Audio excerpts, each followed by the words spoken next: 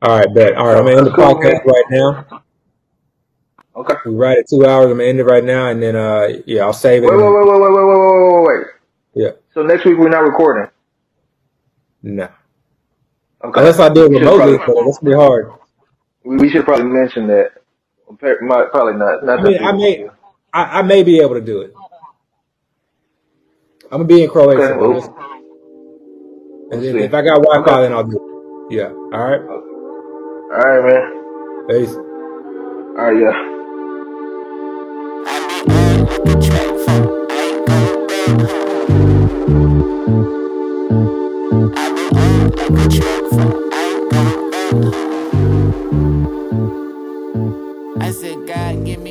All right, ladies and gentlemen, welcome to First and 15th, where our motto here Yes, is sir. you gotta get ready if you stay ready. This is your Yes, host, sir. Abid Batoba, aka AB, aka Skywalker Oh, 2000 on the champ Twitter. is here. My partner in crime and co-host, Dr. Dayo Adesai, aka I Doc Newt. That's I with the exclamation point because he is extremely extra. You can find him on Twitter at __ Dayo. That's __ DAYO. As you guys can hear and or see tonight, we are a man down. Our esteemed co-host, our producer, the man Yeah. who puts it all together, is missing in action, but for very, very good reasons. And for those reasons, we will discuss at a later date and time. So we don't want to waste too Yes, much sir. time. Let's get right into the action. Today is June Yeah. 24th, 10:30 p.m. at Yep, night. yep. All right, let's get it. Let's go. Late. All right, let's get into the recent news and notes of the week. Dr. Dayo Yep. Adesai, please give us with the recent news. Yeah, so we have the Steelers. They released their offensive lineman today, David DeCastro. You know, one of their Relevant. better offensive linemen. Relevant. Okay. Relevant. Okay. AB, he had his probation reduced by like a year. Somewhat relevant. Yeah. They made this new rule in the NFL where teams are going to actually be able to use like two different helmets next year. So Oh, we basically, love just to, like, swag. yeah, exactly. Teams gonna have like a full kind of throwback uniform. You know what I'm Yes. saying? So, Extremely um, relevant. We need to there do a you deep go. dive There into you that. go. Laquan Treadwell, he was signed by the Jaguars. I don't even know if we care Irrelevant. about that, but okay. So I Irrelevant. thought Irrelevant. two different surgeries that one is significant specifically for us and one is significant to the fantasy community. Marcus Cannon for the Texans. He had a knee procedure, I believe, Ah, and then Rashad yeah. Penny. I think they said he cleaned up his knee from his past ACL surgery, so Relevant. I Very think that's relevant. why he wasn't able to practice in OTAs or whatnot. Yeah. Saquon Barkley. This is something that we put in our group chat. You know, we saw that Instagram post. Oh, Basically, he was kind of training everything, cutting lovely. everything, doing receiver drills. There was one part where he Beautiful actually sight was to see. doing drills in the sand. So Extremely relevant. yes, and then one more, Xavier Howard, the cornerback for the Dolphins. It looks like he's actually going to hold out. He's actually won some money. One of the few players that are going to hold out. I Yeah. believe the Seahawks players too are also talking about it. So yeah. No, relevant. So, I mean, just to cover and go in depth on a few items of what you just laid out, the Castro news, I think, is relevant only from a standpoint Major. of I want to see what this does to Najee Harris's ADP because I want to see how the fantasy community is going to react. I think as we talked about in the group chat, this is something that we expected. We've heard plenty of talk from some of the Pittsburgh Steelers beat writers that he was just not healthy. Right, And the so, ankle. He was having ankle exactly, issues. Yeah. exactly. So in essence, for us, this was somewhat of an upgrade, although he's been a beast throughout his time with the Steelers. For us, given how they played last year, I think them losing to Castro is not something that was unexpected for us. So is the fantasy community going to pile on and basically, again, highlight how bad the Steelers O-line was last year, how many guys they lost this year? Or is this a situation for us to really take, again, a deeper dive, a closer look at who are the replacements. Who are the guys coming in? Some new guys, Now, incumbent starters. Go ahead. real quick, with that point you just made right there, they did actually sign Trey Turner. Trey Turner was he was with the Panthers, I believe, 2 or 3 years ago, and then they traded him to the Chargers, and the Chargers just let him go. So they actually replaced him with a cheaper option. I think they gave him like a $3 million contract. So they have a replacement, and they spent some draft capital. You know, my view and my take with the Pittsburgh O-line is, you know, yes, they're not going to be an elite group, but they were just so bad last year. And I think the fact that they've changed the offensive coordinator, they brought in Duke, who's apparently this O-line guru. They're changing up the offense. You bring in Najee Harris. You have been another year removed from the elbow surgery. You have placed Claypool feeling more comfortable in the offense. You have Deontay another year in the offense. You're bringing back Juju. You're bringing back Eric Ebron. You drafted another tight end who has skill not only in the receiving game and also but also the blocking game. This may be one of those lines that outperforms what we see on paper. So for that reason, I think it's relevant. I actually don't see this necessarily as bad news. And if anything, I think I'm going to try to capitalize on any drop in ADP for Najee Harris. Now, you also mentioned the Antonio Brown news. So the Antonio Brown news to me, I think is very much relevant. When we started drafting very early on, right after the actual NFL draft, I think our main goal was to get as many shares of Antonio Brown as possible because he was going into the mid to late double-digit rounds. At that point, he was not signed with Tampa Bay, and he also had a bit of an injury issue and just had a recent surgery. So I think a lot of people were scared off a huge unknown. And we were very comfortable and confident in the idea that he was going to re-sign and felt like this was a great time to get him on the cheap. And, of course, he ended up signing as expected and anticipated. His ADP rose, and now he's a fixture in the 8th round. So 8th round, yep. Yeah, and I think it's still warranted. I think, once he signed, we started to take a closer look at how he performed towards the end of last season, and I think we saw that it was more of a 3-headed monster as opposed to a 1A, 1B, and a 2. Right. There were certain weeks where he outperformed them all. And I think his 16-game pace would have put him at as a top 36 wide receiver. So he's some guy that definitely that 8th round ADP warrants. So this is only good news for him. I just think it gives us more confidence, but I don't necessarily know that it moves the needle on his ADP. I think he settles in at the 8th round, which is where he's currently going right now. Right. As far as me, as far as AB is concerned, as far as picking him up, I do like him in the 8th round, just depending on some builds. I kind of don't want him to be my starting wide receiver day one. Agreed. I kind of want to use him as receiver depth. Not even a flex position from day one. So it just kind of depends on my build. If I'm going running back heavy, I don't want A to be the very first receiver I end up taking in the 8th round. So I definitely want to kind of be mindful of that. Yeah. And then obviously in many of the high stakes formats, including FFPC, we know the advantages of drafting Tampa Bay and Dallas Cowboys players. If you know, you know. All right. We'll get to that another time, Yeah, we'll get into that another time. So as far as additional news, I don't think the Treadwell signing is all that important to me. It's obviously a very crowded backfield, a very crowded wide receiver room. That's going to be a tough one. He's not even good anymore. I honestly thought, obviously 3rd team in 4 years. Yeah, and I think they signed him for off-season depth. We all know that many of these rosters are going to get cut almost in half by the time training camp ends. So that we can go ahead and pass over. The new uniform and helmet rules, plus. I'm not going to get too much into that, but it's just going to make watching football Sundays that much better.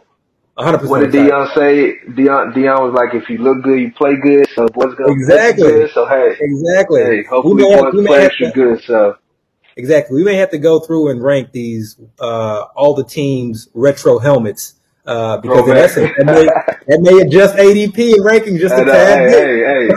Same level of strength. Rocket ships up, sure. You know what I'm saying? Exactly, Visor, exactly. single digit numbers, throwback jerseys. Hey, you know, so Exactly. So what was the last bit of what news about that these we two surgeries? What about those two surgeries? One the is two to the seconds? offensive lineman for the Texans, and one is for the backup running back for the Seahawks. So let's get into Rashad Penny. I think that news is extremely relevant for me. I think we view this a little bit differently. For Right, me, I'm concerned. He initially started off the drafting season for me as one of the handcuffs that I really wanted to try and get as many shares of as possible, given where he was going and given the offense that he was in. We know his history with injuries. We know he had a very devastating ACL injury, complications right, along the way, and it's been a struggle for him to get back on the field. right, This offseason surgery, in light of the fact that he really has not played much since the end of last season, is worrisome to me. Now, I don't know the specifics of it, so I don't want to necessarily drop him too low. And full disclosure, I did just draft him recently, I think, in the 11th round, 11th, 12th round. But it does give me some pause. You know, it's one thing to draft a handcuff. It's another thing to draft an injured handcuff, or one that maybe we can place the label on as injury prone. So this is a story that right, we need to follow very, very closely. We both love Chris Carson this year.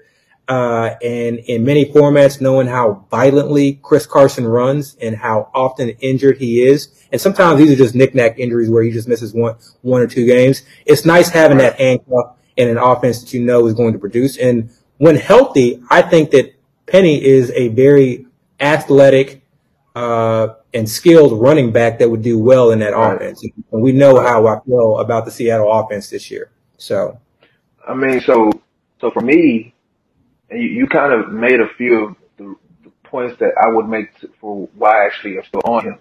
One of mhm. the first reasons is he's still being drafted so late. We're not talking about somebody you're drafting to potentially put in your starting lineup. Even before when we were still getting good news about Paxton, we weren't drafting him to make him our day one starter. We were literally drafting him to kind of handcuff Chris Carson and kind of get a piece of that offense. And I think for me personally, I was trying to sell, everybody on him just the fact that, he still has that great pedigree. He's a first round draft pick running back. He was just drafted Facts. 3 years ago, so he's still young. The Seahawks didn't really bring any major competition in there to back up Facts. Carson. So for me, it's almost like they had a feel of comfort in Penny. Like, even though he's had these issues, they still feel good enough going into the season with Penny being the back. And now keep in mind, Carson himself is not, known to be very healthy. He always tends to miss, a game or two or whatnot due to injury. So that was kind of showing to me that Penny actually, was maybe coming back right. I think I read some article where Carson was saying he felt that him and Penny was the best rushing duo in the league. I mean, it's a little bit of hyperbole, but just the fact that he felt confident speaking of Penny Yeah. like that. And again, with this news, for me, it's actually a good thing. Because what does that mean? That means people might kind of sleep on him a little bit. He'll drop even further. And one point that you did make, and we can kind of move on after this, is you said that, he might miss a game or two or three or four. For me, even if he missed 5, 6 games, if he comes back near the back end of the season and he has fresh legs, and say he happens to get, maybe something happens to Carson, and he happens to get that role, that could be a league winner. That could be somebody that can actually win games in the playoffs, Yeah. and you end up utilizing in the tournament. So, and Those, I again, think, the talent is there, so.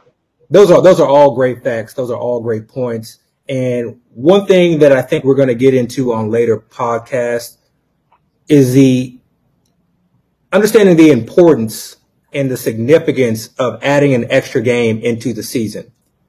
I don't really think it's Yep. been talked about as much, and I think there are so many different angles and so many different plays on this now being a 17-game season as opposed to 16 Right. games. So there's a Right. podcast I think we should really dedicate towards the No, I importance of agree. that and how we can I take agree. advantage of that in drafts. Because I definitely, that's something that I have intentionally been incorporating into how I approach drafts thus far this year. This is 100% why we agree. work well Yeah. together, I think. The opposing views, the contrarian views to one another, Yeah. because I'm ready to cast aside this guy that I was so high on, but you pulled me back in and you brought in some very good, strong, and valid points that I think talked me off the ledge. So let's get into the actual show. Chris is going to hate this. We're already like 20, 30 minutes in, and we haven't even gone over the main the main talking points. It's all right. He enjoys it. It's fun for him, so he'll be all right. He'll be all right. So one of the hot and trending topics this week, call it controversial if you will, has been stacks. And I've just seen a lot of views and takes on stacks. And so, first let's define a stack. Dale, how would you define stacks? So I actually did kind of look this up because I didn't want to just kind of come off the top of the head. So I kind of looked up what the internet is saying the way you define stacks, right? So this is what it said. Okay. So stacking or a stack basically refers to multiple players from the same team. Very basic and simple, right? Multiple players, that's 2 plus, so it could be 2, 3, 4, 5, 6, whatever. All on the same team. I agree with that. Okay. Right.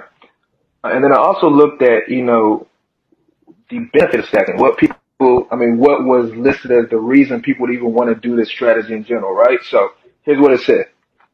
Stacking is making use of correlated plays in order to maximize the potential points your fantasy team can score.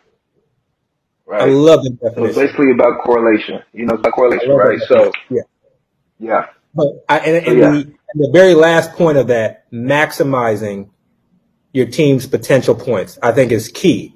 So stacking can be used in any format and can be successful in any format, whether it's, your home leagues, redraft, whether it's, DFS best ball. For me, DFS is kind of what I used to implement the most, Exactly. DFS, whether it's high stake leagues, I think it could be used in any format, but I think it's very important to understand the definition and to understand what you're trying to achieve and to try and play out the entire season. So for best ball, I think it's pretty straightforward. You stack a team in hopes that team outperforms their ADP. So if we look at years past, who would have been the team to stack last year, you think? Like the Chiefs, teams with these crazy offenses. No, I mean specifically, who would have been the team to stack last year for 2020? If you had to go back and do it again, and you were going to create a stack, now, who's the team that you would have stacked for 2020? You're probably looking at the Bills, Diggs and Josh Allen, your Kylers and your D Hops, those type of players, your Tyreek Hills, your Travis Kelce's, and your Mahomes type of combinations. Exactly. So some stacks are easier to come by than others. If you want to try and get a Kansas City stack, a Chiefs stack, you're going to be spending a lot of draft capital. Okay. You're going to be missing out on some other players. Right. Getting a Bill stack, you mentioned 2 players, Diggs and Josh Allen. And I don't think you mentioned anyone else. Actually, they were going late. Yeah. Exactly. And that's only 2 players. Whereas with the Chiefs, we talk, when people talk about stacks, they talk about Mahomes, obviously, and then some combination of Travis Kelce, Tyreek Hill, or even CEH. So it's important to also understand that when you stack, you can stack a wide receiver, you can stack a tight end, and probably a less owned stack or a stack that's less popular is a quarterback and a running back. And for obvious reasons, because the quarterback may take away from the running back. My view of stacking is that, if we're looking at high stakes, in most high stake leagues, the last 3 weeks, excluding the very last week of the season, the last 3 weeks again are what we call the money weeks. Those are when your total points are accumulated over a 3-week period. Okay. So that's when you want your players going off. So certain stacks to me make it extremely difficult for you to maximize that value, i.e. having a quarterback and having 2 wide receivers on that same team or 2 receiving options on that same team. Now, it's possible that 2 wide receivers on the same team have 3 great weeks, but I think it's difficult. So the idea of having Kelsey, Mahomes, and Tyreek Hill, yes, sounds great. And if I could start off my team with that, you're not going to lose a league with that. But wouldn't I rather have Devontae Adams, Travis Kelsey, and Patrick Mahomes? Right. Because that allows me to have a situation where Devontae has no impact whatsoever on Travis Kelsey, and Travis Kelsey has no impact whatsoever on Devontae Adams. And in essence, they can both I'm maximizing my value. Exactly. So yes, the Chiefs can go up any week, and they can score 7 touchdowns. Tyreek Hill can score 3. Kelsey can score 2. CH gets 1. Maybe Mahomes runs in a touchdown. Everybody goes off. But then to bank on that 3 weeks in a row to me is tough. So for me, I like to ideally stack with 2 players, 3 if I see a situation where it can really pay off and the cost isn't as expensive. I'm a 2-stack guy. For me, honestly, it's really only the quarterback and receiver 1 that I even care to stack. I feel like any other player you add, to some extent, you're capping yourself somewhere. Because think about it, you're basically saying, if you get multiple receivers and say they do max out, you're basically saying, number one, your quarterback just went off, do at least 4 touchdowns. Because for me, if a wide receiver goes off, I would say maybe 2 touchdowns, 1.5, 2 touchdowns, right? So if you have 2 receivers, you're basically saying you want your quarterback to have thrown 4 touchdowns, and 2 of those touchdowns, or those 4 have to have been concentrated. Don't even let me say it like that. 2 of those touchdowns have to have gone to each one of those guys, because that will allow you to have, where it benefits you where at 2 receivers.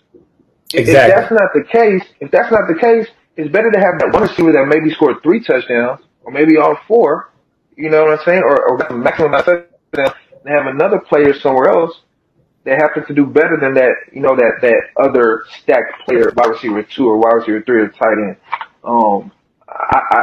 Again, you said it. I can see how it can help you win leagues or win games during the league. But when you're talking about those money leagues, you're trying to get the most amount of points from every position. And the other point that I want to bring up about stacks is I don't want to pay for expensive stacks. I want the cheap stack. Right. I want the stack that, if you're in a best ball tournament, is ideally less owned. Now with the mass entry in best ball tournaments and with how large a field that is, it's going to be hard to find a quote unquote unique stack. So when you create a stack, to me, I think you want to be simple and you want to have some variance and diversify around that stack. I also like the idea of multiple stacks. And you can do that if you approach stacks that are cheap. You can get a San Francisco and a Miami stack.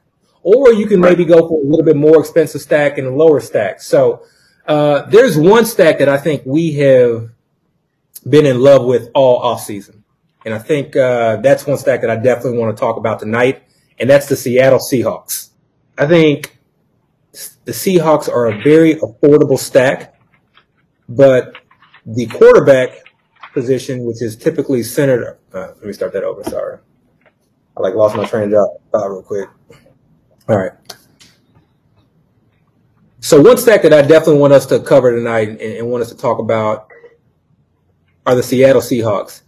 This is a team and a stack that I think we have been all over all offseason. Stacks are usually centered around the quarterback position. So you have a quarterback and then you're stacking him usually with the wide receiver. It's usually not the other way around, and we're usually not revolving a stack around a running back. But obviously the quarterback for the Seahawks is Russell Wilson. I think Russell Wilson is a very polarizing player within the fantasy realm. And it may not be necessarily Russell Wilson himself, but what we all view is the philosophy of the Seahawks offense. Exactly. Right. So is it a situation where we're going to let Russ cook, or is it a situation where Pete Carroll is going to dictate that this be a run-based offense? Because we've seen it year after year. Some years he starts off hot and then cools down. Some years he starts off cold and heats up. Obviously, if he's in a game where he needs to come from behind, typically that's a game where obviously we're going to see some fourth quarter magic, but we don't want to just see fourth quarter magic. We want to see that second, third, and fourth. So my view on Russell Wilson heading into 2021, reading through the tea leaves, understanding the signing at the offensive coordinator position, understanding the drama. Speak on that. They did bring in the Rams offensive coordinator, Shane Waldron. Correct. So, right. Exactly. And if you go through his background, it is pretty much an offensive background and a lot of work within the passing coordinator positions at various stops along the way. So, obviously he's coming from Sean McVay too. So, when you come from Sean McVay, you get that golden touch. So, yeah, at the very least, it's going to be balanced, but definitely not someone who has been brought through or been breaded in a run-heavy scheme. So, for me, these are all positive news. But again, getting back to Russell Wilson throughout the offseason, at that time was the Russell Wilson saga, as far as him giving out different teams that he would like to be traded to. Obviously, he sort of pulled back on that to some degree. I haven't demanded a trade, but if they were going to trade me, these were the teams that I wanted to go to. But obviously, the two sides have come together. So for them to bring in this offensive coordinator, for Russell to now obviously be in love with Pete Carroll, and these are guys that are, we assumed at some point they were going to come together. But I think they've come to some agreement. And I think that agreement is that they're going to have some balance. We saw Russell Wilson have times last year. We saw Russell Wilson at times last year have a lot of difficulty reading the field at times, or staying in the pocket too long. With the only thought of looking downfield and throwing deep routes. And so I think what we've heard is that they want to incorporate that quick spread offense, or maybe not necessarily spread offense, but quicker pace offense. Get the ball out. A quick decision type offense. Get the ball out. Exactly. More of a West Coast style offense. So I'm loving that, especially with the weapons that he has in place. Okay. So the main reason I really love this stack, though, and I think this is going to surprise a lot of people, is not because of DK Metcalf. It's not even because of Tyler Lockett. It's because of Gerald Everett. So in an FFPC format, a tight end premium format, I love where Gerald Everett is going. I love where Russell Wilson is going. You know who I equate Russell Wilson to this year? I think he's our 2021 version of the 2020 Deshaun Watson. Remember when DeAndre Hopkins left and we saw Watson's value plummet? Our first thought was, we don't think people understand how bad a man this dude is. Right. Yeah. And our first thought and our first thought was this again was a situation of addition by subtraction. You're removing his safety blanket. You're removing his tunnel vision. And now the entire field is opened up to him. We still had the Will Fuller. They brought in Brandon Cooks. They brought in Randall Cobb. We still had Kiki Kuti. And honestly, it really didn't even matter who was on the field. Russell Wilson is a bad – he was playing with Chad Hansen. Exactly. Chad Hansen's out there with them. Exactly. Type of just no names. So, yeah. So I view Russell Wilson very much like that again, that sort of kind of elite quarterback, or the guy who can give you elite week-winning ability, but is being drafted below that tier, so we're getting him at value. So I love the fact that I can stack him with the Tyler Lockett, who will go anywhere in the late to sixth round, stack him with the Gerald Everett, who goes in double-digit rounds. And then again, if you want to, grab a DK Metcalf, you can definitely do that. But to me, that's an ideal stack. And this is a situation where I don't mind stacking my running back with my quarterback, because I think we're getting all of these positions at great value. And I think both can succeed at any given week. And we saw Chris Carson also get incorporated into the passing game last year. So that's definitely one of my favorite stacks. So right now, DK Metcalf is going like in the back end of the second, the early to mid third. You're getting Carson in the back end of the third all the way to the back end of the fourth. I don't think that's going to fall to the fifth yet, but he might have. You get Tyler Lockett in, where are you getting Lockett now? The 6, 7? I don't think he's going maybe the fifth. His ADP is risen, I think, over the last few weeks. We're now seeing him go towards the fifth? Yeah. Okay. So you're getting Lockett in the fifth, and you're getting Russ. I mean, you get Russ just depending on how the draft ends up going. You can get Russ anywhere between the sixth and the ninth. I think I maybe Yeah. seen go as far down as the 10th. So Yeah. yeah, you can definitely. And then every you can get Everett in the mid double digit rounds. So 12, 13, 14, 15. You know, once you get Yeah. that late, people are just kind of picking random tight ends. So Yeah. you can definitely get all the pieces of that offense and kind of decide how you want to stack. Now, again, me personally, I wouldn't get a whole bunch of pieces all for the same team. You said you like Everett with Russ, which is cool. I think you're higher on Everett than I am right now. Yeah. Because for me, they still got Will Dissly there. I mean, I know he's had injury problems, but there was a time where Will Dissly was a bad man, and Yeah. he was producing. Yeah. So Well, I don't want to just totally write him off. Yeah. And I like the continuity. I like the fact that, with Shane Waldron coming in, Gerald Everett coming from the Saints, and Right, Pete Carroll commented on that specifically. I hate the fact that quote came out because I think now we're starting to see Everett's ADP rise. So I love the fact, I love the fact that I could just snag him very late. Right. No longer going to be the case, but I hope, news starts to fade and ADP changes. So I think it's slightly still under the rug. So I think you're gonna be okay. So I don't think it's gonna be too bad. Yeah. But as far as me personally, for my stack with the Seahawks, I prefer Russ and Lockett. Okay. I like that one too. We could say DK is the wide receiver one, and he probably is by production as far as what he's done in the last 2 years. But early in the season, I mean, Lockett was getting quite a bit of targets. He was honestly operating target wise like he was the wide receiver one. Yeah, and he was scoring a fair amount of touchdowns too. Yeah, I hear a lot of people reference how DK fell off or how Tyler Lockett had boom bust weeks. And I think a lot of that was just based off the byproduct of the offense. It was based off of that offensive scheme. And I think a lot of that, again, if we go down Narrative Street, I'm going to make this a short street. If we go down Narrative Street of what happened with the Seahawks last year, I think they started off the season by letting Russ cook. But I think their defense was not where Pete Carroll wanted it to be for whatever reason. And the defense couldn't keep up with the offense. And as a result, Pete Carroll had to dial back the offense, move to a more run-focused, ball control offense so that he could get his defense where it needed to be. And then eventually that's what ended up happening. So I think it was more of a situation where Pete Carroll, basically brought the offense, moved the offense away from this, fast-paced, downfield, play action pass, and more so towards a heavy run offense.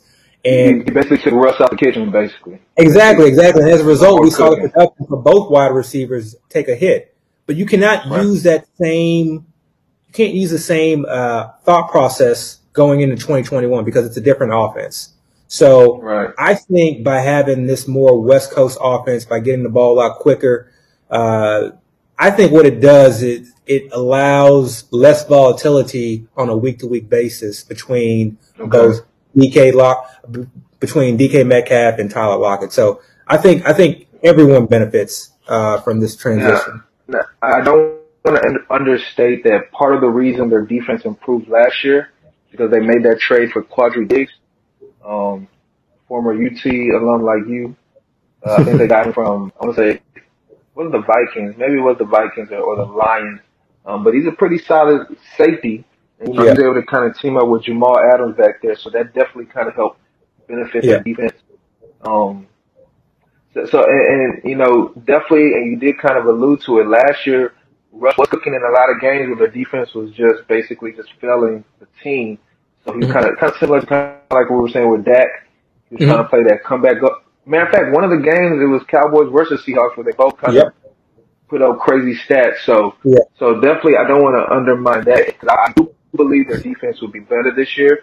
And I'm kind of saying that while Jamal Adams and Diggs, the guy that I just spoke of, are actually talking about holdouts. But I do think their defense will be better. But like you said, that offensive coordinator that they just brought over, me and you, we definitely expect the offense to function and produce quite a bit better. So I definitely absolutely. So before we move on to the next topic, is there a stack that you have in mind that you want to share with the audience, or are you still holding that close to the vest? No, Putting you on. no, I don't have to hold it close to the vest at all. No, no, Okay. no, no. And you kind of already know who my favorite stack is. What are you talking about? The guy that I've been trying to get into drafts with, to specifically draft, and that's my Okay. boy AJ Brown. Okay. And Okay. the quarterback he just is blessed to play with, it literally could have been anybody. You know, as long as they can run a little bit, Yeah. which AJ Brown's quarterback can do, Mm-hmm. then he's a good option. And obviously you add Julio. I mean, that does nothing but help him out. Even before the Uh-huh. Julio trade, remember I used to, kind of talk to you and say, hey, once that trade goes down, or if it goes down, we should expect Tannehill's value to kind of shoot up. And I don't think it's Yeah. shot up that much in draft. I Yeah. don't really understand why, but it does vary. It does vary. But for me, I mean, that's my favorite stack, man. I mean, Yeah. Yeah. I don't And I want to think say that and all of a sudden I'm not going to be able to get it anymore, but yeah. that's definitely the stack I like to target.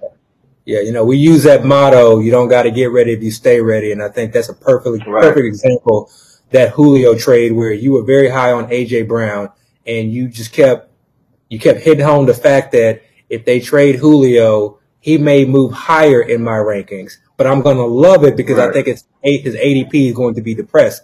And you played that news perfectly because you held off on grabbing A.J. as much as you wanted to in the early second, knowing that his ADP would fall, and now you've been able to acquire quite a few shares. That's just again, if you can kind of anticipate the news, the news is going to drop. If you can anticipate the news, you can play it. We saw that with the Saquon Barkley. We didn't even talk about the video all that much, but as soon as this video drops, I mean, the man looked amazing. From someone who's come back from 2 ACL injuries, you can watch his video and then you can watch other players' videos that I don't want to get into necessarily on this podcast just yet. You can watch other players' ACL return videos and you can just see a huge difference. There's almost no hesitation. There's almost no hitch. It's very fluid. And as you brought up before, he's not wearing the brace. Those are things that we love to see. Oh, yeah. No brace. No brace. When Like I saw that, I was like all in. Exactly. So like we talked about in our earlier podcast, knowing his upside, knowing that he's going so late in drafts right now, get him now, okay? Because as soon as he starts participating in training camp, his ADP is going to go back up to the top 3. I just guarantee it. He's going to finish, he's going to finish in the top 3, if not top 2, and if not overall number 1 in some drafts. Okay. Right. All right. So, and real quick before we move on, that point you're just making right there, I don't really see anything that can happen that would make his ADP go any lower.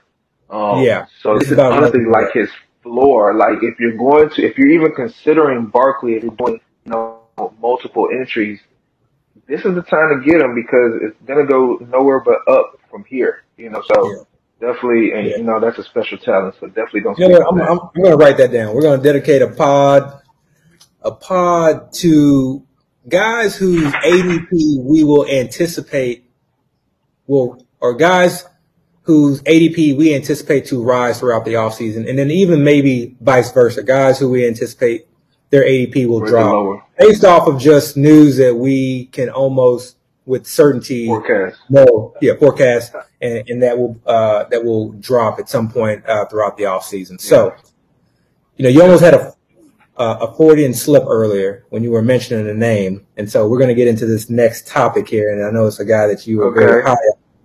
So the next topic, last week we talked about Big Ben and whether or not he could support 3 wide receivers, and obviously there's a lot of change going on in Pittsburgh. There's another team with a similar layout as far as the wide receiving talent, and that team is the Cincinnati Bengals. So give us your take, give us your view on the Cincinnati Bengals. I'm a big fan, of Ja'Marr Chase. Like huge fan. Ever since I watched him during his last season at LSU, that championship run with Burrow. Just watching because it's crazy because I actually went into watching LSU highlights to watch Burrow to kind of see what kind of quarterback he's been, and I felt like every highlight I was watching actually was more of a Ja'Marr Chase highlight. And literally from that point on, I was like, okay, this guy right here is somebody I have to definitely keep my eye on, and obviously he's kind of become what he's become. But anyways, they also have T. Higgins, which I'm also very high on. Yep. I would say I'm higher than most, but Yeah, I Yeah. would say I'm higher than most, but from the news that I've been seeing lately, it's almost like other people are starting to talk him up a little bit.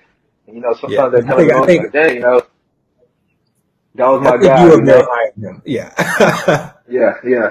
And then they also got Tyler Boyd, which I like talent wise. I'm Yeah. just not as high on him as maybe you would are, or really the fantasy community or consensus. So Yeah. those are the three weapons they have. Now I do want to mention they have other weapons, but really one Yeah. other weapon I think that matters. But maybe a couple other they have. Yeah. Auden Tate, who Yeah. is a player I'm actually a fan of. He has, Oh, love a Auden. Love wide Auden. catch radius, Yeah. big body player. Been with them Yeah. for about 3-4 years now. Great Kind receiver. of worked his way up. Yeah, Mm-hmm. yeah, worked his way up a little bit. Got a fair amount of playing time last year, and he did well. He did really Yeah. well. Yeah. He doesn't have draft capital or the investment in him, so they're not going to play him over those top three. Then they still have the Absolutely. tight ends. They have C.J. Azuma, who Mm-hmm. was actually hurt last year. And then they Yep. have Drew Sample, who was a Yep. rookie last year. I think he was a second round pick, maybe a third round, but I really believe it was a second round pick. I Yeah. wasn't But really high on him, but we saw Drew Sample last year. You don't even have to, let's, yeah. Yeah. So I wasn't high on him, but so that Yeah. was cool. But so yeah, so their three main targets are, Jamar Chase, T. Higgins, and Tyler Boyd in that order for me. Okay. So because me personally, I feel like Boyd is gonna kind of lose a little bit of his value this year because I feel like Chase is gonna take that possession role from him. I feel like Higgins is still gonna be what he is and maybe even get better. Yeah. And there's only one football that can go around, so that's kind of Yeah. where I'm at with it. Okay. So you feel like Burrow cannot support all three of these wide receivers. You feel like somebody's going to take a hit. I do not think he can. I do not. Okay. Now I say this always in the beginning of the season, but injuries happen. Yeah. So it might work its way out, but from day one, I don't think so. Yeah. Okay. All right. So let me start off with Jamar Chase. I almost don't want to say this because it's being recorded, and the last thing I want is this to be replayed in 2022 when they say, this is the dude that said he didn't like Jamar Chase. So let me get this correct. Okay? Exactly, man. What are you talking about, man? Yeah. He's a It's not that superhero. I don't like Jamar Chase. I have a different view from my film study of watching Jamar Chase. Okay. I saw him running an offense that literally just where he was just basically running wide open. He was oftentimes in single coverage against smaller DBs. Athleticism, yes, off the chart. Catch radius, off the chart. Hands, very good. I don't necessarily know that they're elite. I didn't see anything that necessarily made it elite. So for me, it's very tough to say that he's just going to come into the league and dominate. Is he going to come in and do very well? I can see that. Is he going to come in and have a Justin Jefferson type year? I think that's tough. And I think that's where he's being drafted now with the thought that he's going to come in and produce numbers like Justin Jefferson did. And Justin Jefferson started off very slowly, like most rookies did last year in a COVID. So for Justin Jefferson to produce the numbers that he did, I mean, it's just absolutely mind-boggling. Now, wait, don't forget, Jefferson was Chase's teammate I know. at LSU, and Chase was the number one receiver over Jefferson. I understand. I understand compare those two direct players, I don't know. So things like that. So things like that for me are very tough to assess on the next level because you being the number one receiver in that offense to me does not necessarily mean that your game is going to translate at a higher level than the guy who's the number two receiving option in that offense. From a standpoint, again, you're playing in college. Many of these players are just schemed open. They're put in excellent positions to succeed. And I'm not taking anything away from Chase. He did exactly what he was supposed to do. He dominated that competition. He took advantage of being, having 5 to 10 yards of separation. And part of that is him, okay? Part of that is his speed. Part of that is, to me, his route running was good. But I didn't think it was like excellent. I think it was, Devontae Smith type. But it wasn't that at all. Okay, yeah, and I'm not saying it was bad. I'm just, I just didn't think it was elite. So, again, how well he's going to translate to the NFL, I think he's going to do great. But is he going to do Justin Jefferson type great? Is he going to pay off his potential 4th round ADP. That to me is hard to stomach. And I think if you want him, that's where you got to get him. Occasionally we see him go in the 5th, but that's tough to me. So I do think that he takes over the AJ Green role, and we saw AJ Green amass over 100 targets. I do fully expect him to do more with those targets, have a higher per target fantasy point production than AJ Green did last year. I don't think it's hard for anyone to really do that. AJ Green really didn't produce much. He was getting a lot of targets at all. But as far as production, he really wasn't doing much. So I basically expect him to take that role. I expect Higgins to pretty much play the same role he played, and I expect Boyd to play the slot. And for me, there's a couple reasons why I'm high on Boyd. The one is the obvious, which is just his ADP. You can get him in the 8th round. He doesn't cost you anything. Right. 2 is he is elite in his own right. When it comes to slot receivers, go and look at the numbers. Over the last 3 to 4 years, he is elite. He is absolutely elite. His athleticism, his size, his route running, what he can do from the slot, to me, is something that I doubt will just fade away heading into the 2021 season. The third aspect of this is the fact that Joe Burrow, which we haven't really touched on, is coming off a very significant ACL injury. He is still wearing the brace. They didn't even want running backs lining up in the backfield because they didn't want anybody coming close to that brace. So the idea that this Burrow is just going to be, 5, 7 step dropbacks or rolling out and bootleg, he may get to that point, but I think they're going to be very cautious. And I think we need to be cautious. No, I agree.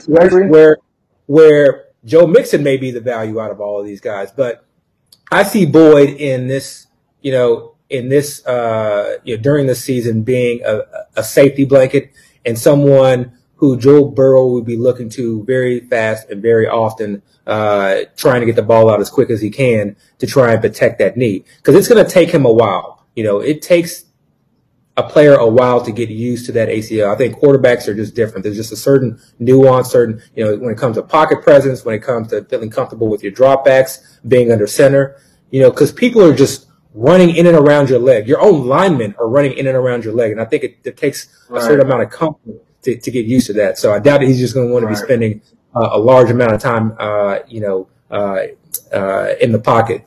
The last reason I think they really don't even have the greatest offensive line either. Exactly, that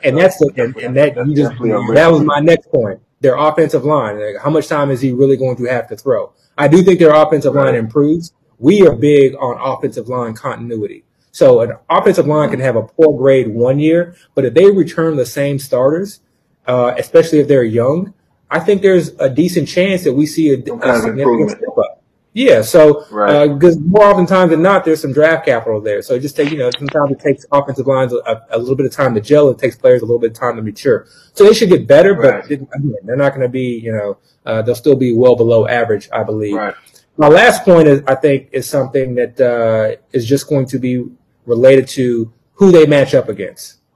Ja'Marr Chase is going to see a team's number 1 cornerback. Okay. Unless the Patriots, maybe then it is, double bracket in the wide receiver 2 season, number 1 quarter. But for the most part, he's going to see their number 1 quarterback. Right. Going through tough competition. Exactly. And they're in a tough division. Okay. They play the Browns. They got some nasty DBs. They play the Steelers. Steelers DBs are hurting, but they still have Joe Hayden back there. And they still have, who's the other guy? They let go, or they haven't re-signed Steven Nelson. And I don't think they're bringing him back. I think they're very high on, I'm blanking on his name right now. But I think they're high on, the second year DB. But either way, Joe Hayden will likely be covering Ja'Marr Chase. Then they also play the Broncos the Baltimore Ravens, and we already know what their defensive backfield looks like. But you can go kind of through that season. So I think he's going to be seeing the opposing team's number 1 DB. I don't think Justin Jefferson was seeing the opposing team's number 1 defensive back or number 1 cornerback last year. I think Adam Thielen was seeing that, which almost makes Adam Thielen I think it varied. I think it varied through the season, actually. I think that's because he started to become a thing. Yeah, towards the end of the season. So for me, I think, the cornerback schedule for Tyler Boyd, when we look at the slot corners that he's going to be coming up against, I think it's a very favorable schedule. So for me, I'm buying. And the production, just year in and year out, I think Tyler Boyd is an excellent buy at his 8th round ADP. Rebuttal? Are you on my side now? You like Tyler Boyd?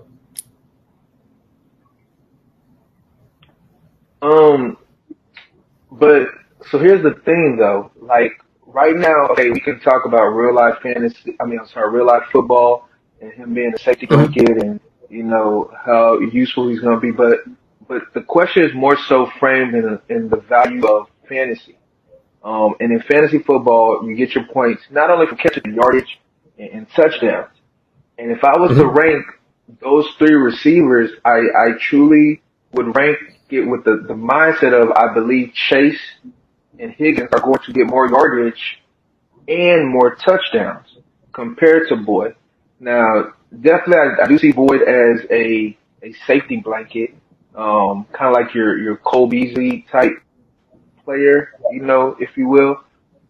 But when it comes to the money and the true fantasy point, I think that's going to be all Chase and Higgins, all day long.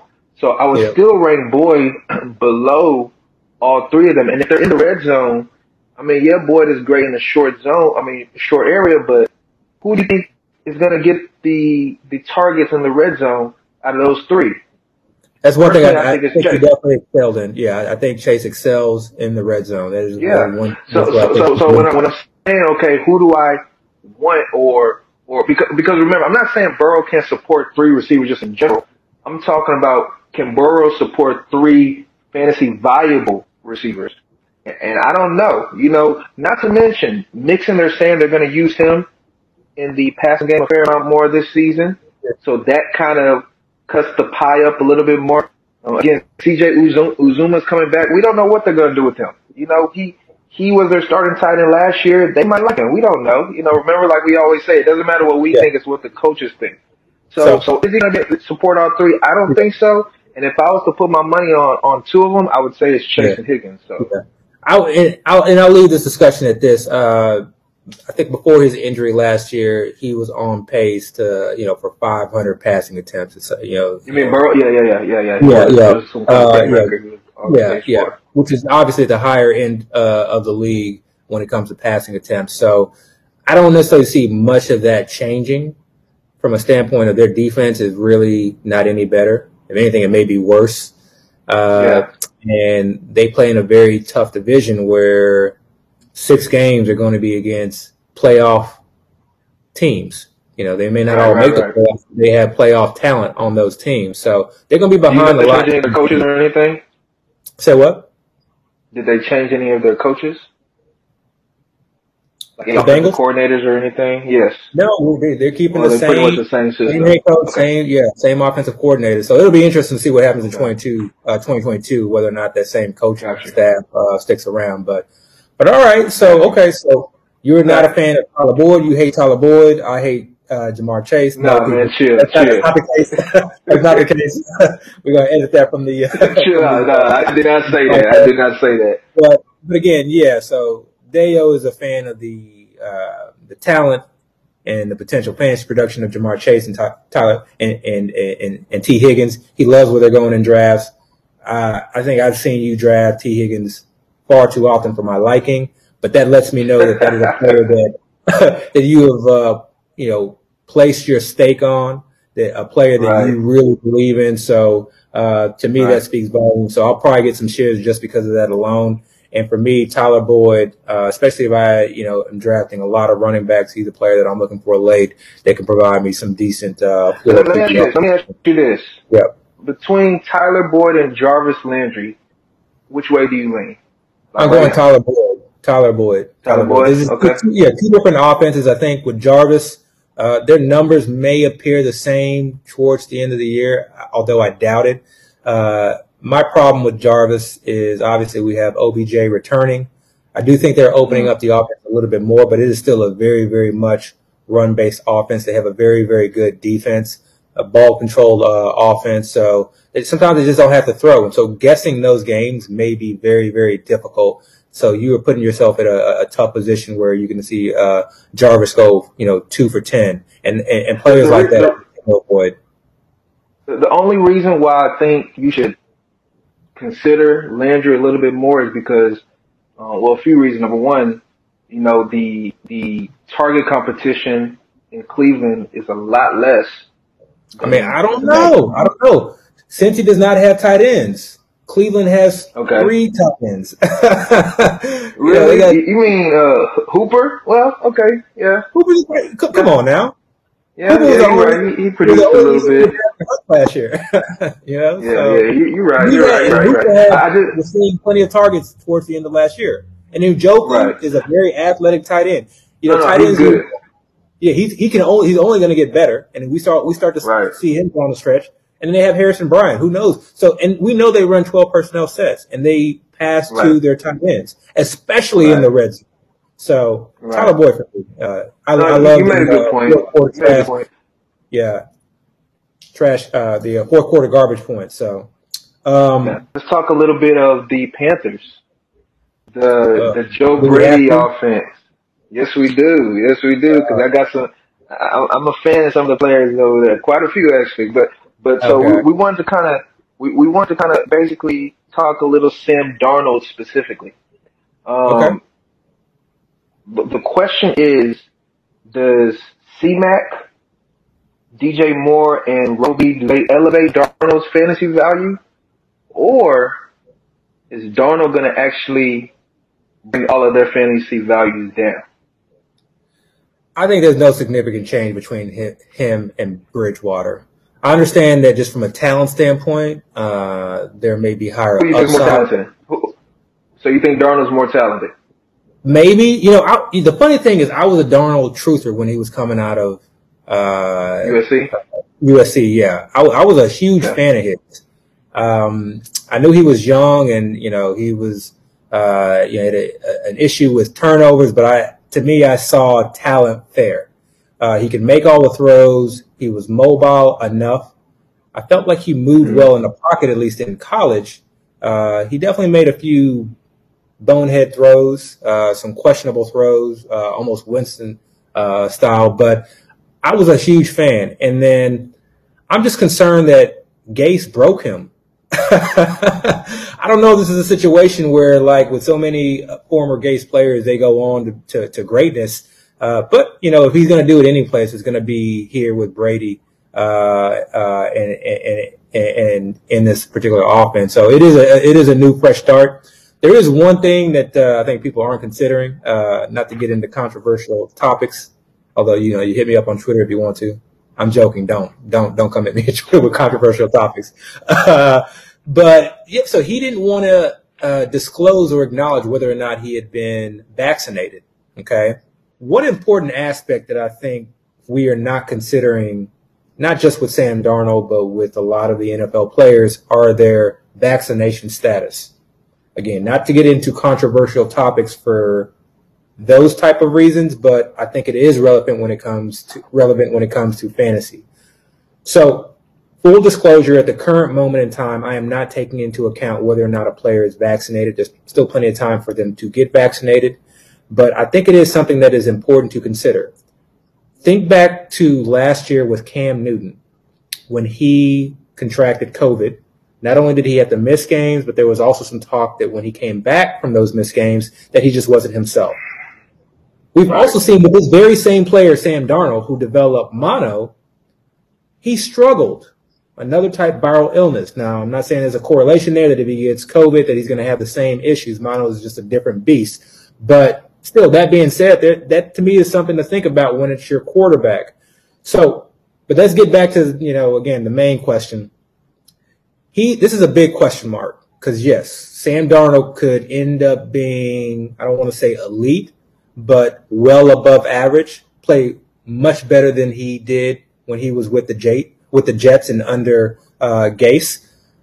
My concern with the players in this offense, excluding CMC, he's number 1 overall pick for me, is that there are a lot of mouths to feed. And I don't necessarily know that we have a quarterback like we did with the Steelers, even with a broken down older Ben, or with Joe Burrow, someone coming off an ACL. I don't think we have a quarterback that can support this many options. And I do view Christian McCaffrey, unlike many other teams, as a weapon, significant weapon for the passing game. Yeah. Meaning, i.e., 100 plus targets, in a given year. So we have him, we have Robbie Anderson, we have DJ Moore. We just have a lot of mouths to feed, and we have our player, a guy that I think we've been collecting in drafts as of late, which is Dan Arnold. So, and then obviously you bringing in the rookie as well. Can he support all these mouths? I think it's going to be very, very tough. So, I mean, but the only rebuttal I would have to that is last year they kind of had the same amount of mouths to feed. Now, C-Mac did get hurt. C-Mac only played 3 games, week 1, week 2, and maybe week 9. So one week sometime during the season. But besides C-Mac, they had DJ Moore, they had Robbie Anderson, and they had Curtis Samuel. Yeah. They had, Ian Thomas was. They had no time. They had no time. Yeah, they had no tight end, but he was out there. So what this year they kind of lost Curtis Samuel. Really didn't bring anybody in. They brought in David Moore, who I don't know. Maybe we're kind of ignoring him. Or maybe I don't want it's not really a thing. I don't want to ignore him. Yeah, he's there. But besides that, you could say they removed Curtis Samuel and they're kind of inserting back in C-Mac. The mouths are not that different. Remember, last year was Joe Brady's first season as offensive coordinator, and he was the offensive coordinator at LSU and with the Saints. He kind of has experience producing an offense that you can actually, support a lot of mouths, where you kind of spread it around because just, how kind of creative he is with his offense. Me personally, I think the weapons around Darnold are so good that he is actually going to have a pretty okay season this year with the Panthers. I kind of think they set him up for success a little bit. Okay, now let's not do what everybody does in terms of saying, okay, he's going to have an okay season. Okay, because that doesn't mean much. That's like saying, okay, he's going to do well. Is he fantasy viable? Are you drafting him? Who is Sam Darnold? Sam Darnold. No, hell no. Hell no. But you just told me he's going to be on that free agent list, ready for the waiver ad if need be. But I'm not drafting.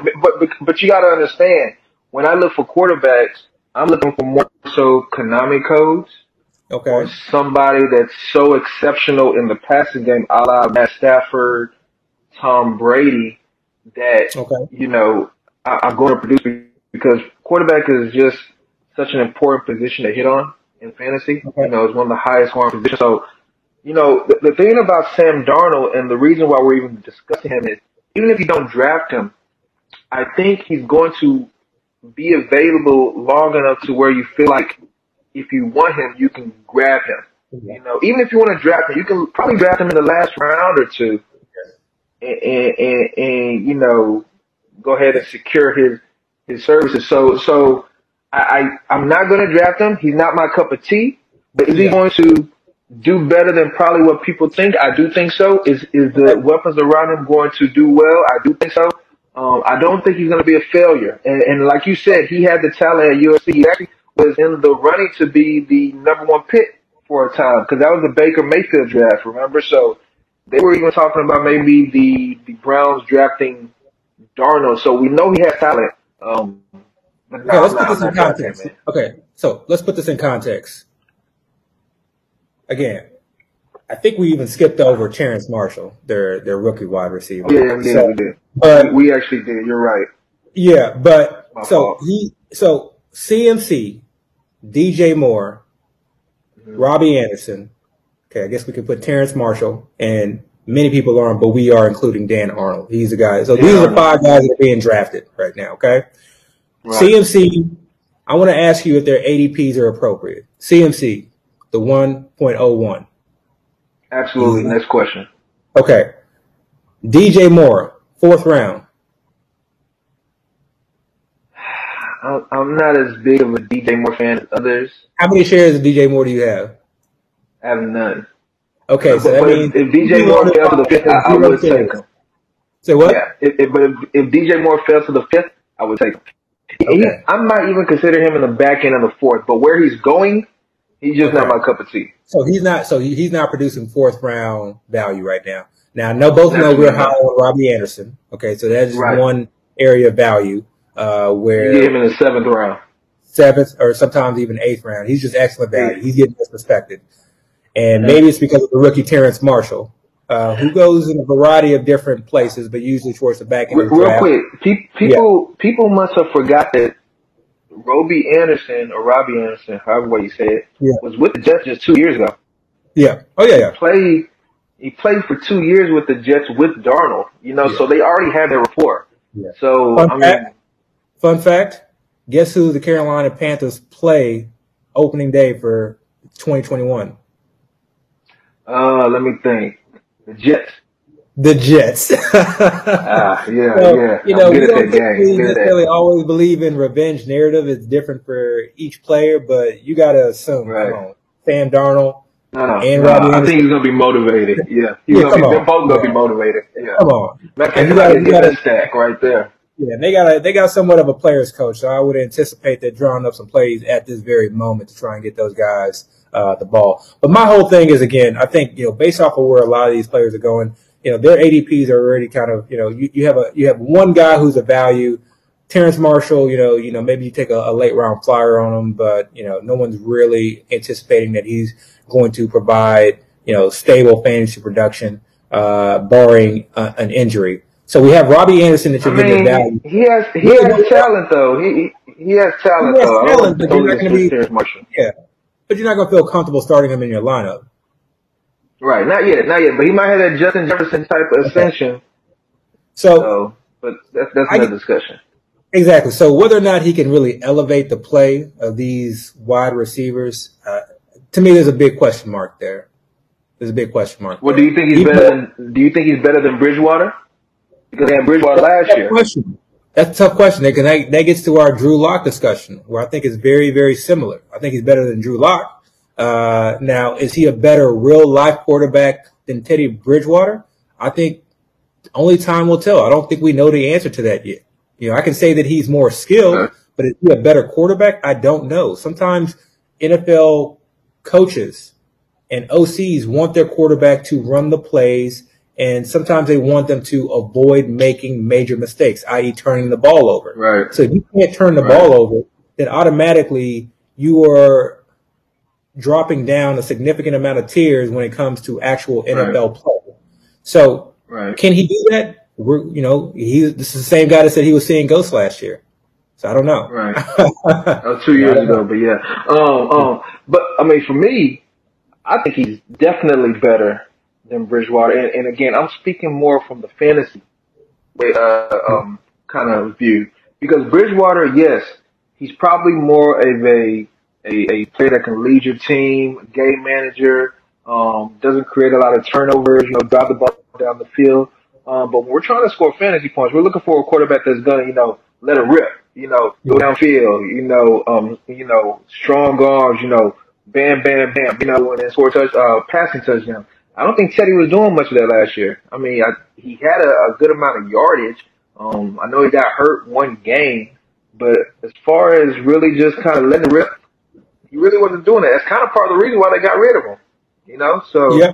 I personally do kind of think Sam Darnold will be fine. I feel like all the options will be fine. I think it's definitely an upgrade from the quarterback position. I'm not saying it's a big upgrade, but an upgrade nonetheless. I think we're saying I feel good about all those pieces. Yeah. I think we're saying the same thing. We just have different views on, from an NFL versus fantasy standpoint. But I think, fantasy wise, I think we're in the same realm. We both have taken CMC number 1 overall. We both love the value of Robbie Anderson. We both are passing on DJ Moore at his current 4th round ADP, but we'll consider him maybe towards the back end of the 4th round. Not necessarily me so much. maybe in the 5th round, although I will, full disclosure, I did pass on him in a recent draft in the 5th round. So where are you taking DJ Moore right now? Like, where are you taking him right Actually, now? no, sorry. Correction. I was actually getting ready to take DJ Moore at 5'11", and he went 5'10". Okay. So, so I think mid to late 5th, you were taking. Mid to late 5th, and this is after guys. Okay. And again, this is all in context, so it depends on who's around them. So guys that I like ahead of DJ Moore, I will take Tyler Lockett, Adam Thielen, Deontay Johnson. Oh yeah. No, I would take DJ Moore over T. Higgins. I know you would do that. But if those guys are on the board, I think I would take DJ Moore. I'll take DJ Moore over Higgins. I'll take DJ Moore over Higgins. Yeah. So that sort of kind of, he's at the very bottom of that tier right there. So let's go to the next topic. Okay. We got one more topic for tonight. I know this pod's been running a little bit long. Hopefully you guys have been enjoying it and it's been entertaining. I promise very, very soon we will get back to our normal time and location, set up, will feel and vibe, and we will again have our esteemed and much needed co-host Chris Henderson back hosting the pod, so you don't have two random guys rambling long and spending excessive time on damn Sam Darnold and whatnot. All right, so let's to our last topic of the night. So we have obviously been talking a lot about FFPC, which is a high stakes format. What many of you may or may not be aware of, it is a tight end premium format. And so we thought it was very important for us to cover exactly what that meant and discuss our approach to how we view tight ends in these particular formats. So, Dale, why don't you give us a definition or give us your thoughts on tight end premium? Right. So first of all, we definitely want to kind of explain what exactly tight end premium is. And tight end premium, basically, it means specifically in FFPC, for every catch for a tight end, instead of them getting 1 point, which is a standard reception point total, they actually get 1.5 points. I play in dynasty leagues where the tight ends actually get 2 points per reception. And really, when you think about tight end premium, that's really all it involves, getting that extra point total for catching passes. It has no bearing on yardage, it has no bearing on touchdowns. It's really only just specifically reception. So when you're looking at the value of it, I mean, a tight end that gets touchdowns in a tight end premium league gets the same amount of points as a tight end that gets touchdowns in a standard league. And then also a tight end that gets yardage in the tight end premium league gets the same amount of points as far as a tight end that gets yardage in a standard fantasy league. The only thing that kind of separates the values is a tight end that's getting catches in the premium compared to a standard. So for me, when I value tight ends and tight end premium, really that's the only factor I'm looking at. I'm looking for a tight end that's actually getting probably more targets than the standard or typical tight end, because that's actually going to increase his value compared to the other tight ends, Now, as far as how I personally approach tight ends in the tight end premium league, I did do a little bit of research in the past, as far as, a tight end in a premium league and tight ends in standard league and where the separation occurs. And what I've found is it really only benefits the top end tight ends. The rest of the tight ends, it literally flattens out the value exactly the same way as a standard tight end league. So when I say the top end tight end, I'm really talking about like the top 2 or 3. So we're talking your Travis Kelce's, last year Darren Waller's, even Logan Thomas and TJ Hawkinson last year were kind of on the high end. They actually were the same order, so it wasn't really that big of a difference as far as ranking. It's just that the amount of points jumped up like anywhere between 15 and 30 points compared to a tight end premium league.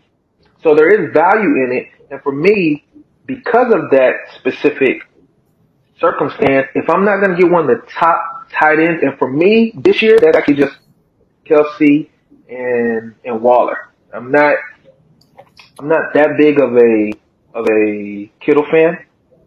I'm actually starting to come around a little bit on Pitts, and it's funny. We had an episode not too long ago where we kind of I wouldn't Yeah, say we won Pitts, but we just basically kind of said we weren't really feeling his ADP. I've actually yeah, been getting him a little bit later than his ADP lately, which kind of for me it's a value. So I feel like if I'm going to take him, I might take him. I mean, it's better to take yeah. him when he's a You got to value. get some shares. You got to get some shares. Right. Because any other time I'm probably not.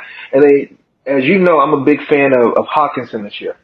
Yeah, Um, so those are really the tight ends that I'm really drafting on the high end. If I'm yeah. not getting those tight ends, Just wait. I'm waiting. Yeah, And you know me, I study tight ends, so I'm looking at all different type of tight ends. yeah, I mean, I'm going into the deep blue sea. yeah. So The that's tight kind of end how I whisperer. approach tight end premium. Yeah, Yeah, the I tight mean, end they're whisperer. out All there, right. you know. I'm going to hold you to it towards the end of this last topic and the end of the show. You're going to have to give us at least one tight end sleeper. I know we don't like the term sleepers and things of that nature, Okay. but I want you to give the audience at least one tight end they need to be on the lookout for, one draftable tight end. So as far as, Okay. how I approach the position, it's very similar to how you approach it. I didn't really necessarily do a deep dive into research, but I very much agree that I really care about targets and receptions. That is where you see that huge discrepancy in the tight end premium league versus the non-tight end premium league. And so there are very Right. few tight ends that we can anticipate or bet on having 100 plus targets in a given year. And if we don't see that, or if I don't anticipate that, or I don't feel like a tight end can reach that goal, then they're almost an afterthought for me. So Right. we're seeing Kelsey go as high as a 1.02, Man, typically at him as the high as 101. 1.02. What are you talking about? We've seen him Yeah, go first yeah, before. that's true. That's true. But So typically he falls in at about the 1.03. And 102, for a guy, 103. Yeah. yeah, and for a guy who can put up 300 plus fantasy points year in and year out with that level of consistency, without having much change in his offense. If anything, they've lost Right. targets, Right. or have vacated targets with Sammy Watkins leaving. With an Right. elite level quarterback, an elite level head coach / OC, there's nothing, I honestly can't argue or fault anybody from literally taking him number one overall in a tight end premium format, given Right. the positional scarcity at the tight end position, okay, across That's the a big board. word right there. Scarcity for Exactly. sure. Yeah. So I love taking Travis Kelsey when I can. Okay, I'm not going to take him above C-Mac or Dalvin Cook. And I think So you're targeting him at 103.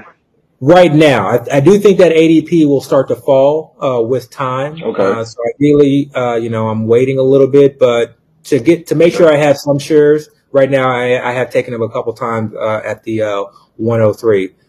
But Okay. what he allows you to do as far as a team build and roster construction standpoint, you can grab Travis Kelsey and then forget about that position.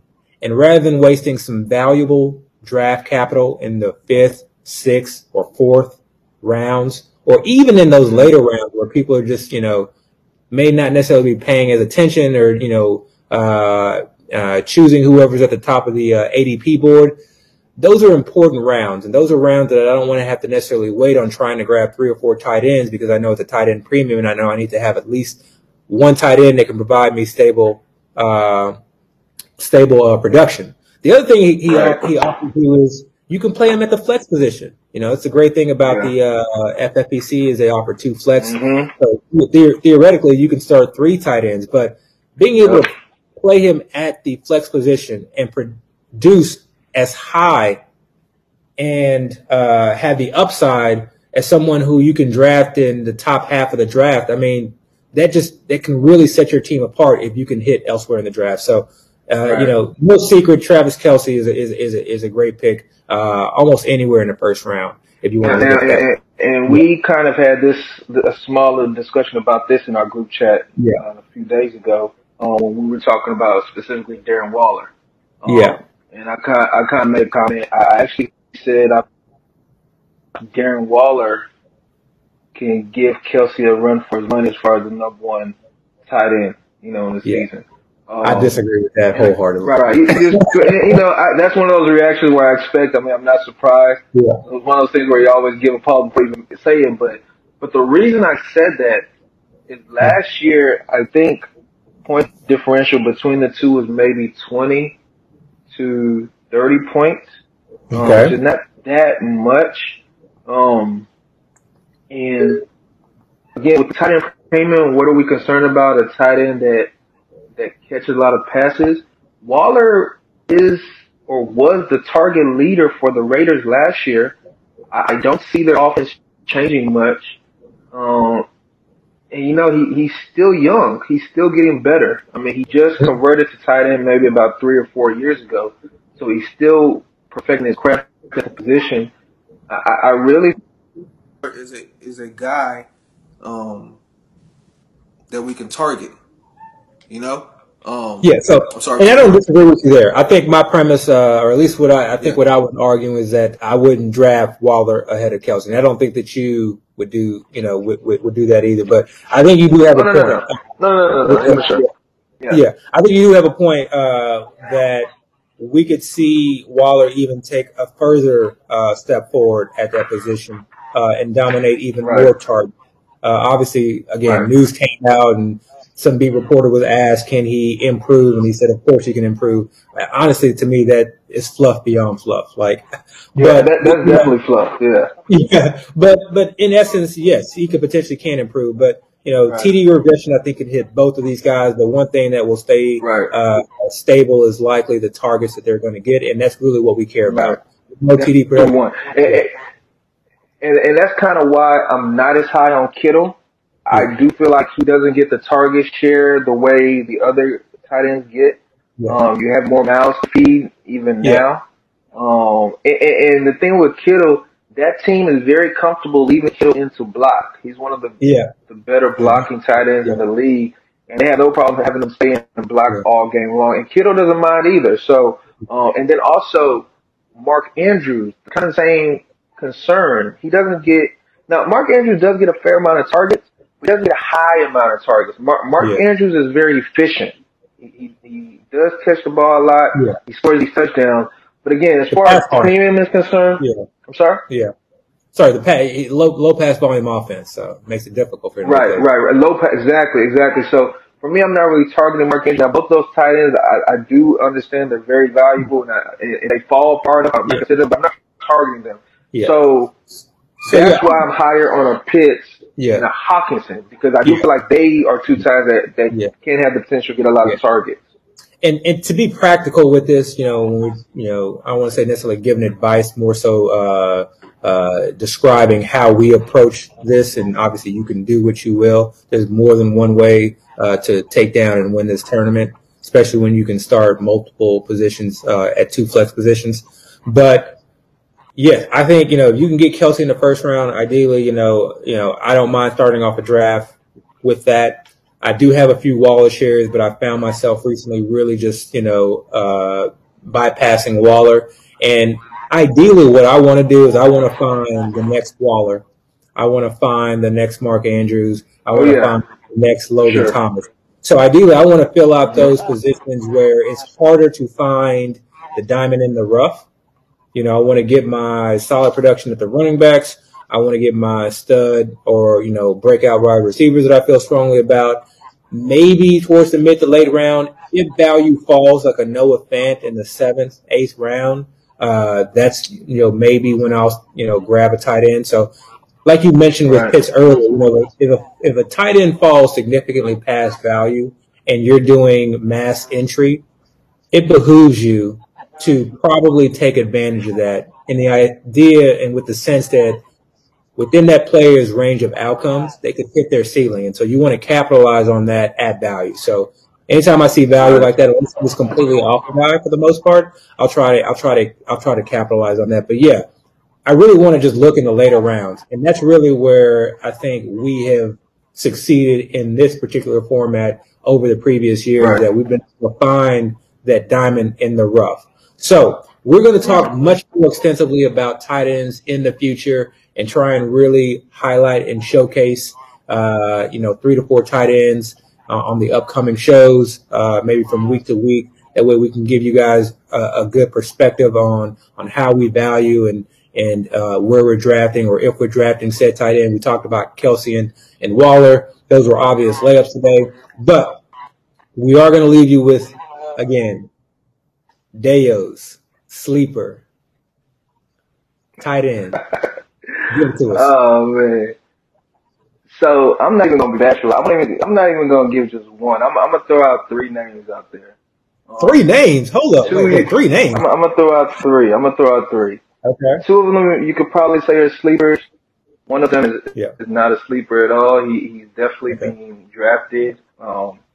But these are guys, and honestly, none of these guys are really secrets. So you're not even really getting that secret Dayo tight end sleeper that he's trying to keep close to the vest, and maybe just tells Abby, because he can't hold it in for much longer. But so the first tight end that I do like, that I mentioned on the show a little bit, or I've at least just kind of threw his name out there, was Noah Fant. I'm a big Noah Fant guy. Reason being, last year, second half of the season, while Drew Lock was having all those struggles, he was always trying to make plays downfield, and he threw interceptions, just made these dumb mistakes. I do recall seeing an article where the coaches said they were trying to have Drew Lock focus on more so the intermediate or short range passing game, and utilize Fant, because remember, Fant was a first round pick just 3 years ago. He has the talent, he has the speed, he's a receiving tight end. They basically utilize him more, and when he actually started to do that, Noah Fant actually was producing a fair amount in the back end of the season last year. He ended up getting hurt, so it was kind of short lived. But you kind of saw that potential, and we're all talking about tight ends. As they get older, they get better at their craft. So that kind of excited me a little bit. And he's not being valued as somebody that can have that kind of ceiling. So that's the first one. Yeah, I will tell you before you go on to the next one, he's someone that I think over the recent drafts I found myself drafting and picking up a few shares, because, like you said, I'm starting to see him in the mid to late 7th round, and it's just too hard a value to pass on at that point for a guy who could really provide some significant production. He has a talent, and we all know that in any given moment we may get that Adam Schefter update that that boy Aaron Rodgers may end up. That's exactly what I was going to say next. Yep, exactly. Okay. Yep. All right. So who's the next? Who's the next one? So that's the first. So that's the known one. These other 2 guys are guys that I actually tweeted out from our account. So, people have saw the tweet. So this is not news. And it's crazy because since I've tweeted it, both of these names have actually been in the news a lot more. So it's not even just secrets anymore. But I do feel like they're being mentioned for good reason. One of them is Tyler Conklin. Hashtag right on cue.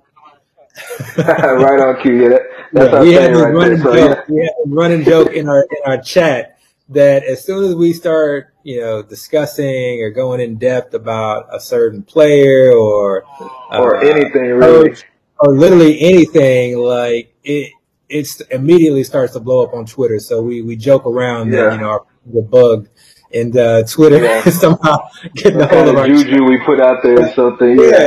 Yeah. So go ahead and talk about the tight ends, but that was a surreal moment when that happened. So you got Tyler Conklin, who's the tight end for the Vikings. Some would consider him the backup tight end.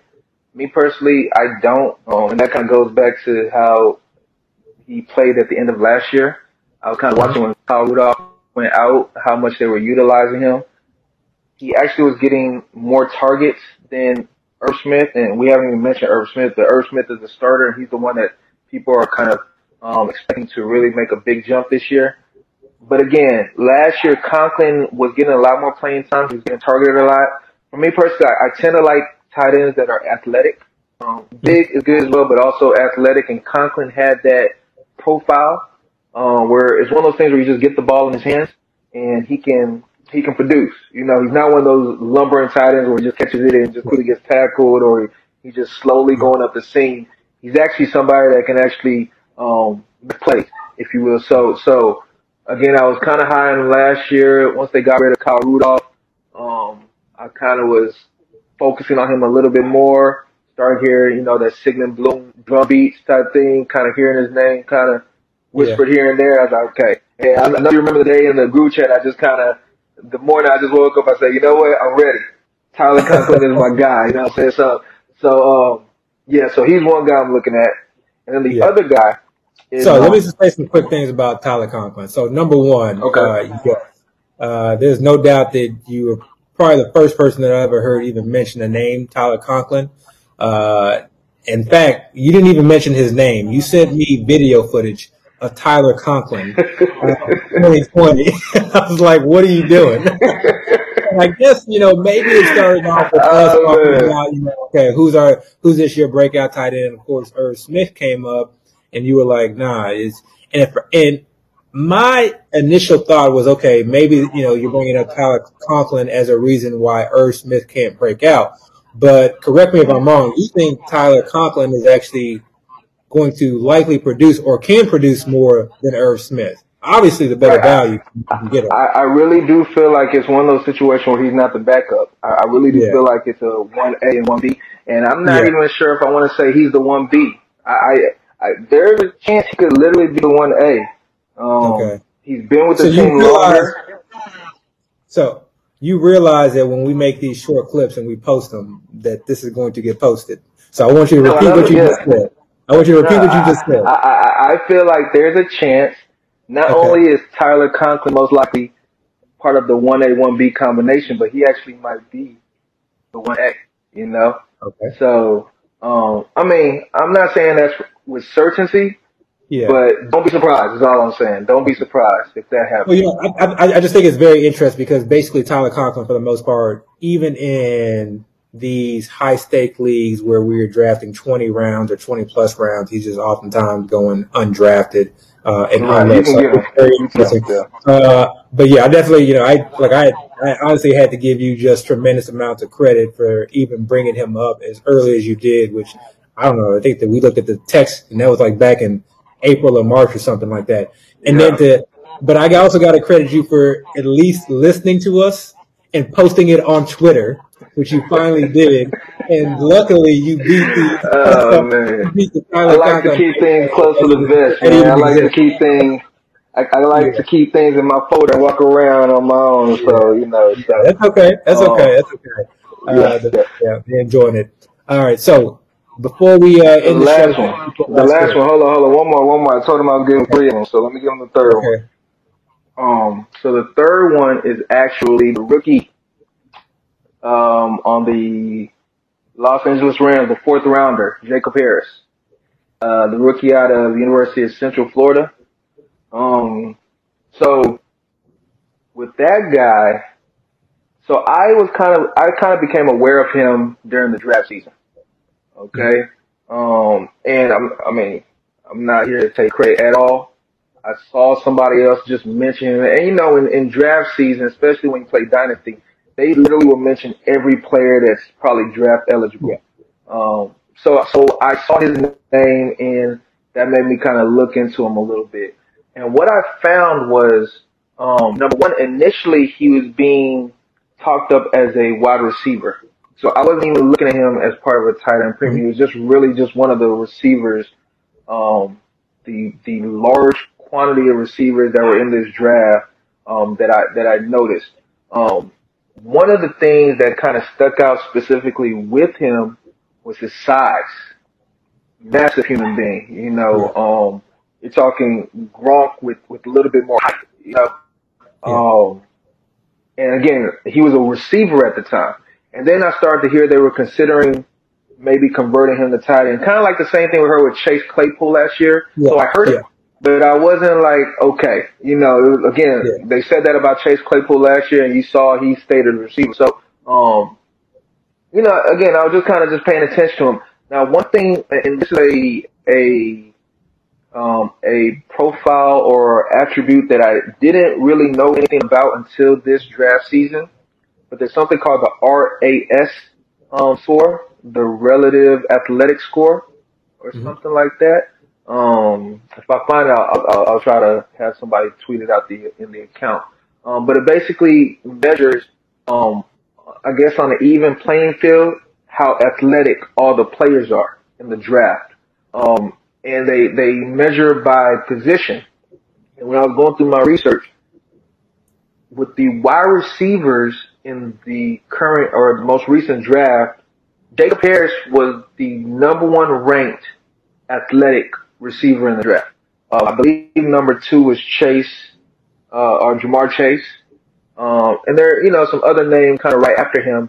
But for this guy to be basically an unknown player and to be ranked number 1, I started to say, okay, this guy obviously has raw talent, just general, just talent. And, again, one of the things I like to look at in my tight ends, I want the big athletic tight ends. And then on top of all of that, you see the Los Angeles Rams, who didn't have a first round pick. Their first pick was in the second round. They took Tutu Atwell. I don't even remember if they took in the third round, but in the fourth round, they decided to use a draft pick on Jacob Harris.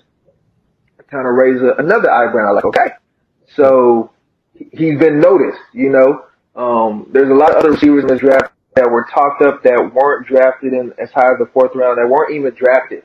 So that was to some extent significant. And then add on top of all of that, you start to see reports of them utilizing him during OTAs. The coach, McVay, actually kind of saying he's like a special project or whatever. So when you hear all of that, like Sigmund Bloom always says, that's that drum beat you hear. You're just kind of seeing this guy. You're kind of seeing the path of this guy becoming relevant. And our motto, we stay ready so we don't have to get ready. He's the type of player that, just like Conklin, you can get at the end of your draft. And certain things fall a certain way. You'll look up week 4 and he's being utilized as one of the top weapons for the Rams, and he has the athletic ability. So once they get the ball in his hands, who knows what can happen. So that's definitely another sleeper tight end. I just want you to kind of keep in the back of your mind. Yeah. And I think, what you did right there is so important. You took us through the process of how you got from player A to player B. And one thing that we talk about often in our group is we never want to just say I'm on a certain player or I'm high on a certain player. We really don't want to necessarily just list a bunch of points on why you should draft a certain player. We are very interested in the process. How did you get from point A to point B? And I think it's important, that we oftentimes go through that on this podcast. I think we don't necessarily care so much about the time restraints at this stage. We don't obviously worry about, endorsements and having, X period of time. We can really go into deep detail. And how you came about on Jacob Harris, I think is just so important because, again, when you first brought up the name, the initial inclination or the initial thought is to say, oh, they have Tyler Higbee. This is a rookie tight end, completely ignoring it. But going over his athleticism score, going over the fact that he's a wide receiver and a convert tight end, they lost Gerald Everett. Then you talk about the drum beats with the head coaching staff saying he's a special project. And don't minimize the fact that Tyler Higbee was not at OTAs because of whatever injury or for whatever reason. That's just more snaps, more eyes, more experience that Jacob Harris, gets throughout that period. So, like you said, you don't necessarily even have to draft him. But as soon as you're aware of a player like that, if Tyler Higbee goes down, God forbid, with an injury, we never wish injury on anyone, but if he does goes down with an injury, you already know and have in the back of your mind, I need to spend a significant amount of fab to try and get Jacob Harris because that is an immediate league winner, given that he can slot into that role, given his athleticism, that he's a wide receiver, and they may just use him as a receiving tight end. That's how we viewed Logan Thomas last year. Logan, I was actually exactly going to say that's how we did Logan Thomas last year. Yeah. So it's not like we ended up drafting a lot of Logan Thomas. We drafted him very late. We didn't know how he was going to perform, but we were already aware of him. So we didn't see that week one production as this huge outlier. We didn't see that week one No. production as a That, fluke. that was confirmation right there. That was basically like, okay, Exactly, yeah, that was we confirmation. saw And it. so what that allowed us to do is not only feel comfortable in terms of adding even more Logan Thomas, that made me feel comfortable in starting him week 2, week 3, week 4, week 5. So I didn't miss out on much production at all with Logan Thomas. In fact, I think I may have even started him in a few leagues week 1 because we were comfortable, because we had gone through the process, we understood, and had taken a deep dive in that particular player. We were already ready. So, like we said, if you stay ready, you don't have to get ready. You don't gotta get ready.